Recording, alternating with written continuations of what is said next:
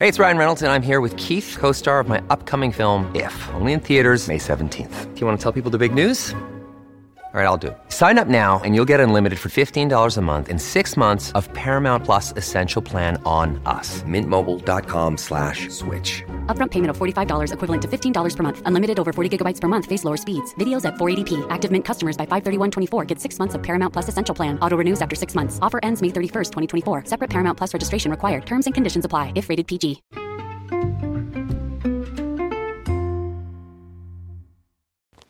Hi, everybody, and welcome to the Dr. Psych Mom Show. Something that a lot of women deal with is when a man does not want to commit, and I'll talk about this today.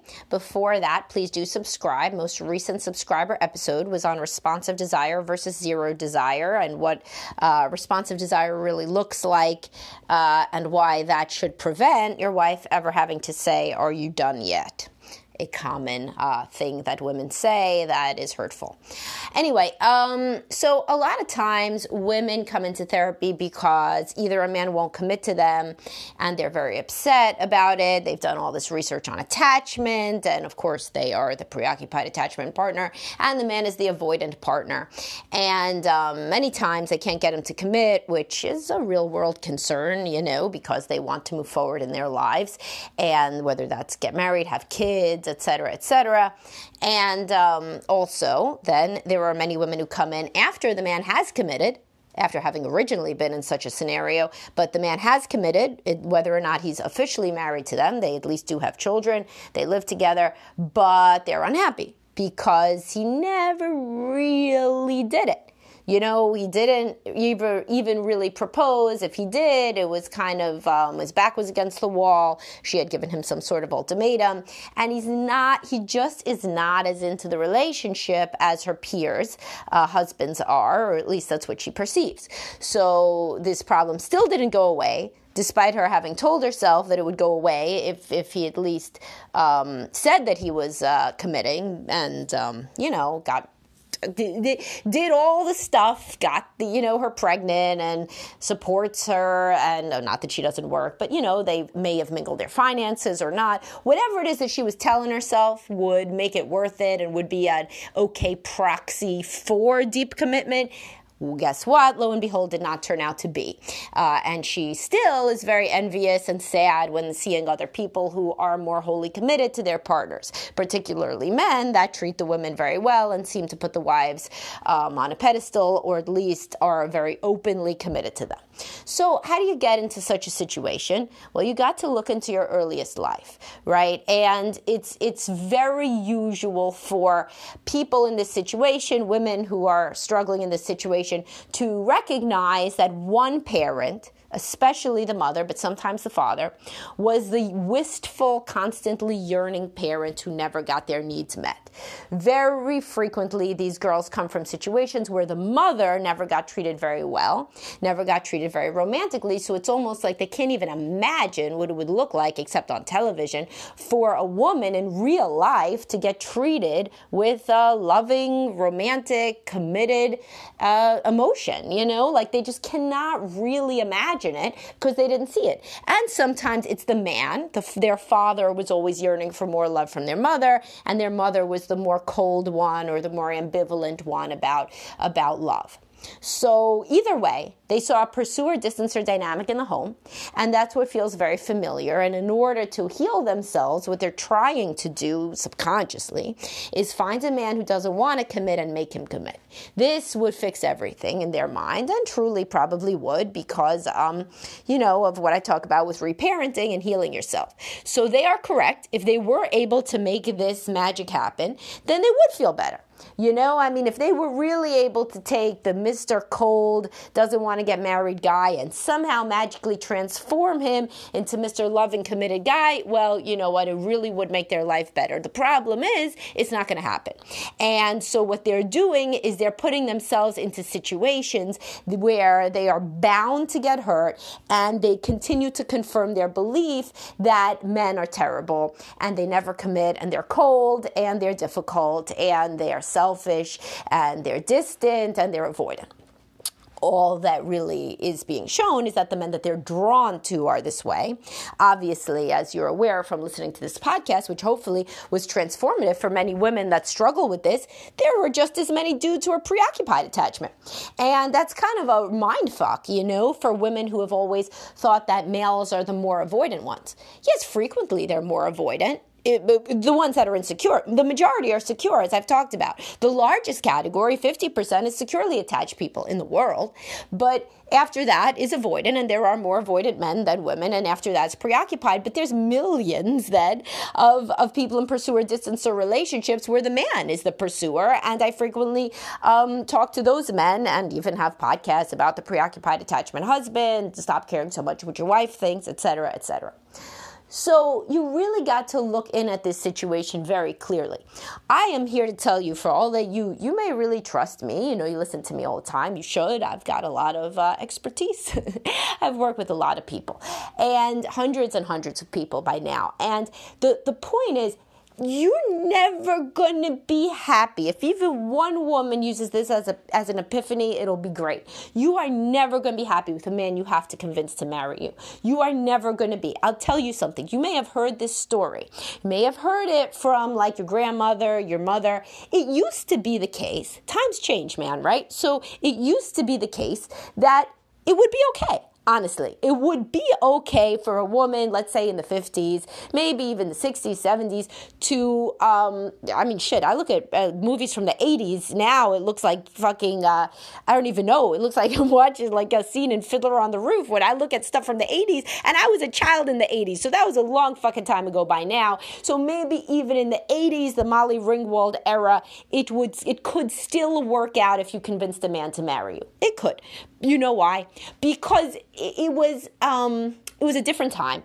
It was a time where that could still be thought that men want to sow their wild oats, and then like if you wait around and then the guy commits to you eventually, that could be a good story, and you have many girlfriends with the same story. Men are not supposed to be very emotionally aware anyway, and they're supposed to provide you with a certain life, including babies, and if you get that end game, then you're a success. All right, fine. That used to be the societal norms that we lived with. No longer are those the societal norms that we live with.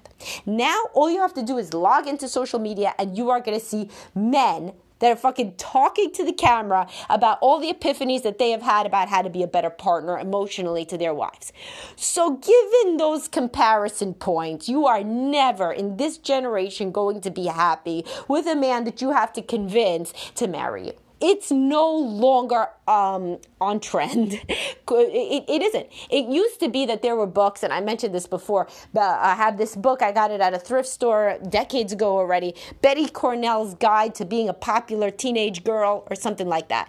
In this time, and all the way maybe up through the rules, remember the rules in the 90s? Maybe even through then, it was considered, all right, you gotta be a little manipulative. Both men and women, dating is like this jungle, and you got to it was also the era of a lot of etiquette, like a lot of rules in general about male-female interactions, and it was considered that men act one way, women act another way, and yes, women are going to be the ones that are driving any sort of commitment because they want a baby, and then that's pretty much what they do with their lives is they have a baby.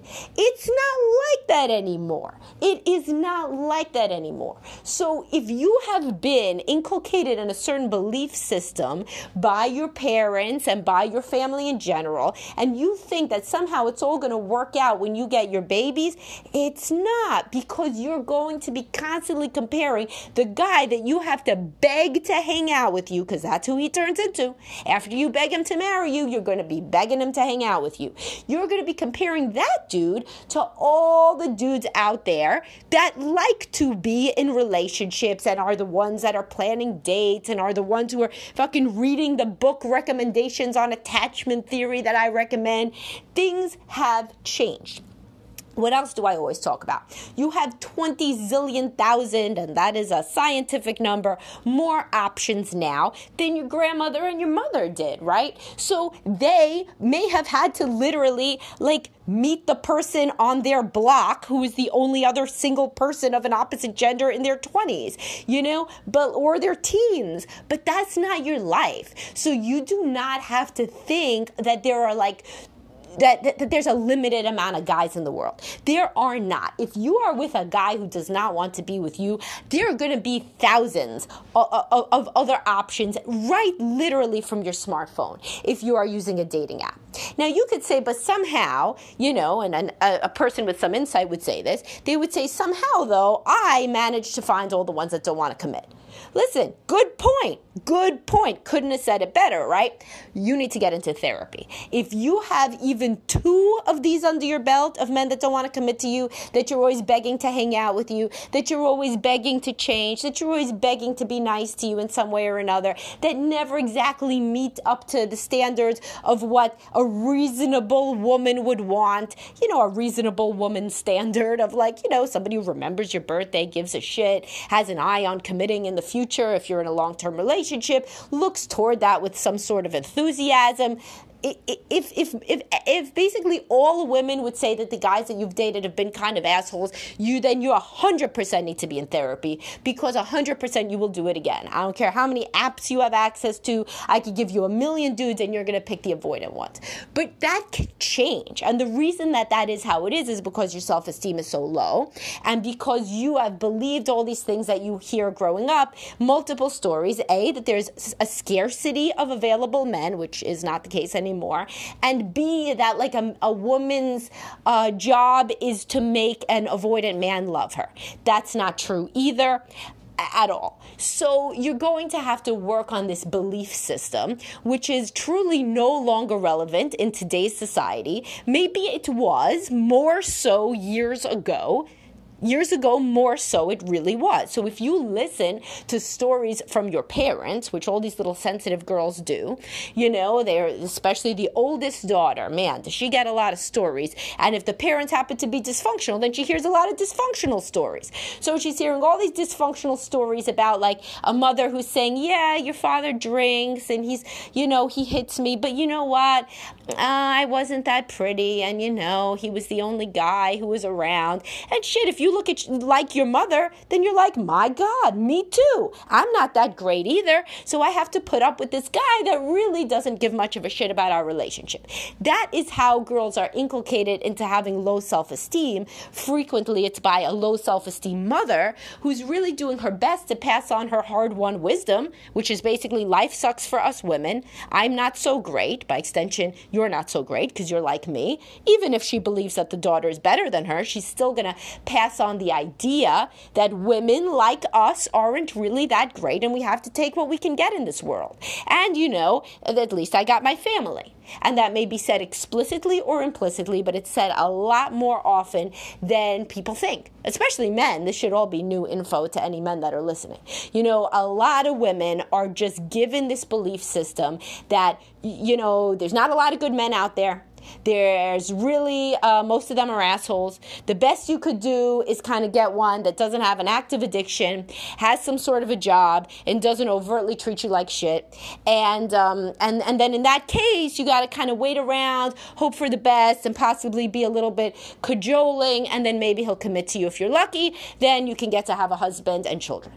This is still, in 2022, something that is basically taught to women implicitly, if not explicitly. So those women grow up and when there is a guy who treats them like shit, they're like, oh, I see. Everybody was right. He is the one that I'm supposed to marry. But I'm going to be better than what I grew up hearing about. I'm going to get him finally to love me. This is the only sort of man that exists. And I'm going to get this one, though, to love me at least a little bit. So at least a little bit first means that he's going to maybe not cheat on you flagrantly. Then he's going to cheat on you a little bit less, then maybe not at all, and then maybe you could somehow wrangle him into marriage, and then somehow into kids. And you know what happens then? You're going to get some more self-esteem. You're going to look around you at the world, which, as I told you, is now way chock full of emotionally aware men. And you are going to be like, what the fuck did I settle for? Why did I undersell myself so much? What's wrong with me? And what are my children learning about marriage from this marriage? Where their father is not even a little bit committed in a romantic sense, only in the letter of the law, not the spirit of the law, and barely gives a shit about anything that I care about. And then you're going to have to deal with a divorce. And that's not good for your kids. So get out ahead of that now and start working on your self-esteem. And so if you work on your self-esteem, then you'll be attracted to a whole bunch of other guys. This is true. Because sometimes women are like, what if I'm just attracted to assholes? I even have one of my earliest podcasts is about that. My boyfriend is a jerk, and I've realized I'm only attracted to jerks. It was something like that. And if you work on your self-esteem, the guys that treat you like shit, they're going to be like, it's like a joke. It's like you'll be making fun of them in your head. If you really work on your self-esteem and you go on a date with a narcissist, he's not going to make you excited anymore. It's not going to be like, oh my God, maybe I could change him. You'd be like literally trying to remember shit that he says to tell to your girlfriends and be like, who is this jackass? Why did this jackass think that he could talk down to me? Truly, you can deeply change yourself and your perspective if you change your self-esteem. So if you are with a man that says he doesn't want to commit to you, the only right response is to get out of the relationship. That is the only right response. That's the only healthy response. Had you grown up with parents in a better marriage, or particularly a mother who had higher self-esteem and trained you to have higher self-esteem, this would be a no-brainer. You would not have spent 6 days with this guy, never mind 6 months or 6 years. So the only response is to get out of the relationship if you are not married and you're trying to beg him to marry you. Get into therapy. Get out of the relationship. The relationship is not a relationship. It's one person trying to make a relationship. It's basically like a ventriloquist and a ventriloquist dummy. And the preoccupied attachment woman, you, is playing both parts. It's like, I love you. And then the sock puppet says, I love you. But is he really saying I love you, or are you making him say I love you? You're probably implicitly making him say I love you. It's not like he doesn't on some level love you, but he doesn't love you enough. He doesn't love you nearly enough for what you deserve and for what later you will realize that you deserve. So you best to get out now before you really get pregnant or get sick. Sometimes I see that. Like you get like a HPV scare or something. And then guess what? Guess who drives you to the hospital? Oh, it's him. So then you trauma bond to him over this. And then holy shit, guess what? In a moment of weakness, he agreed that you should get married. And then you end up miserable because you know that you coerced him into getting married and that you were vulnerable. And maybe he felt bad for you. And the whole thing did not go according to plan anyway, because the plan was something that could never have happened.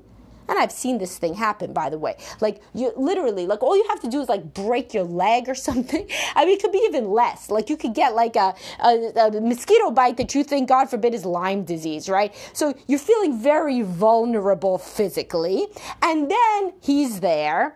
So then you're so pathetic looking, he who is avoidant attachment feels bad for you. Somehow this scare manifests in like you begging him to commit and him finally capitulating, and then somehow you're engaged. I see this happen over and over and over. People diminish the role of like health concerns, or the other one that I see, somebody dies. Somebody dies. So you're with Mr. Avoidant Attachment, and then all of a sudden a family member dies. And so again, you're some pathetic creature in that situation. He feels bad for you, and so he commits finally. Well, what a booby prize that one turned out to be, because he committed in a moment of weakness, but he's still the same avoidant guy. So before something strikes, some sort of illness, death, etc., that makes you then somehow marry this guy, get out of Dodge now and work intensively in therapy so that you could get to a place where you genuinely respect yourself and you do not even entertain the idea of marrying a man that is not 100% on board with marrying you. That is your pep talk from me. And if it sounds very, very scary, Okay, you should listen to it again then. That's what we do with exposure therapy, with things that are scary. And you can use it as your launch pad to reach out for therapy from somebody. Of course, I have people that work for me, but there's a million people in the world that can help you with self-esteem. Honestly, most therapists at this point are women in their 30s that would love to help a woman struggling with being attracted to emotionally unavailable guys. This, like, every therapist wants to help you with that. So it's really not a niche sort of thing. So that is something that you can look for. And then you could say, I did something for myself today. Even if I couldn't bring myself to break up with the guy, maybe I got into therapy. Or if I'm already in therapy, maybe I understand anew what I have to work on. What I have to work on is bolstering my self-esteem so that I can finally see what I know is true in my heart, which is that I shouldn't be with this guy. All right, hopefully my ladies got something out of this, and I will talk to y'all soon. Bye-bye.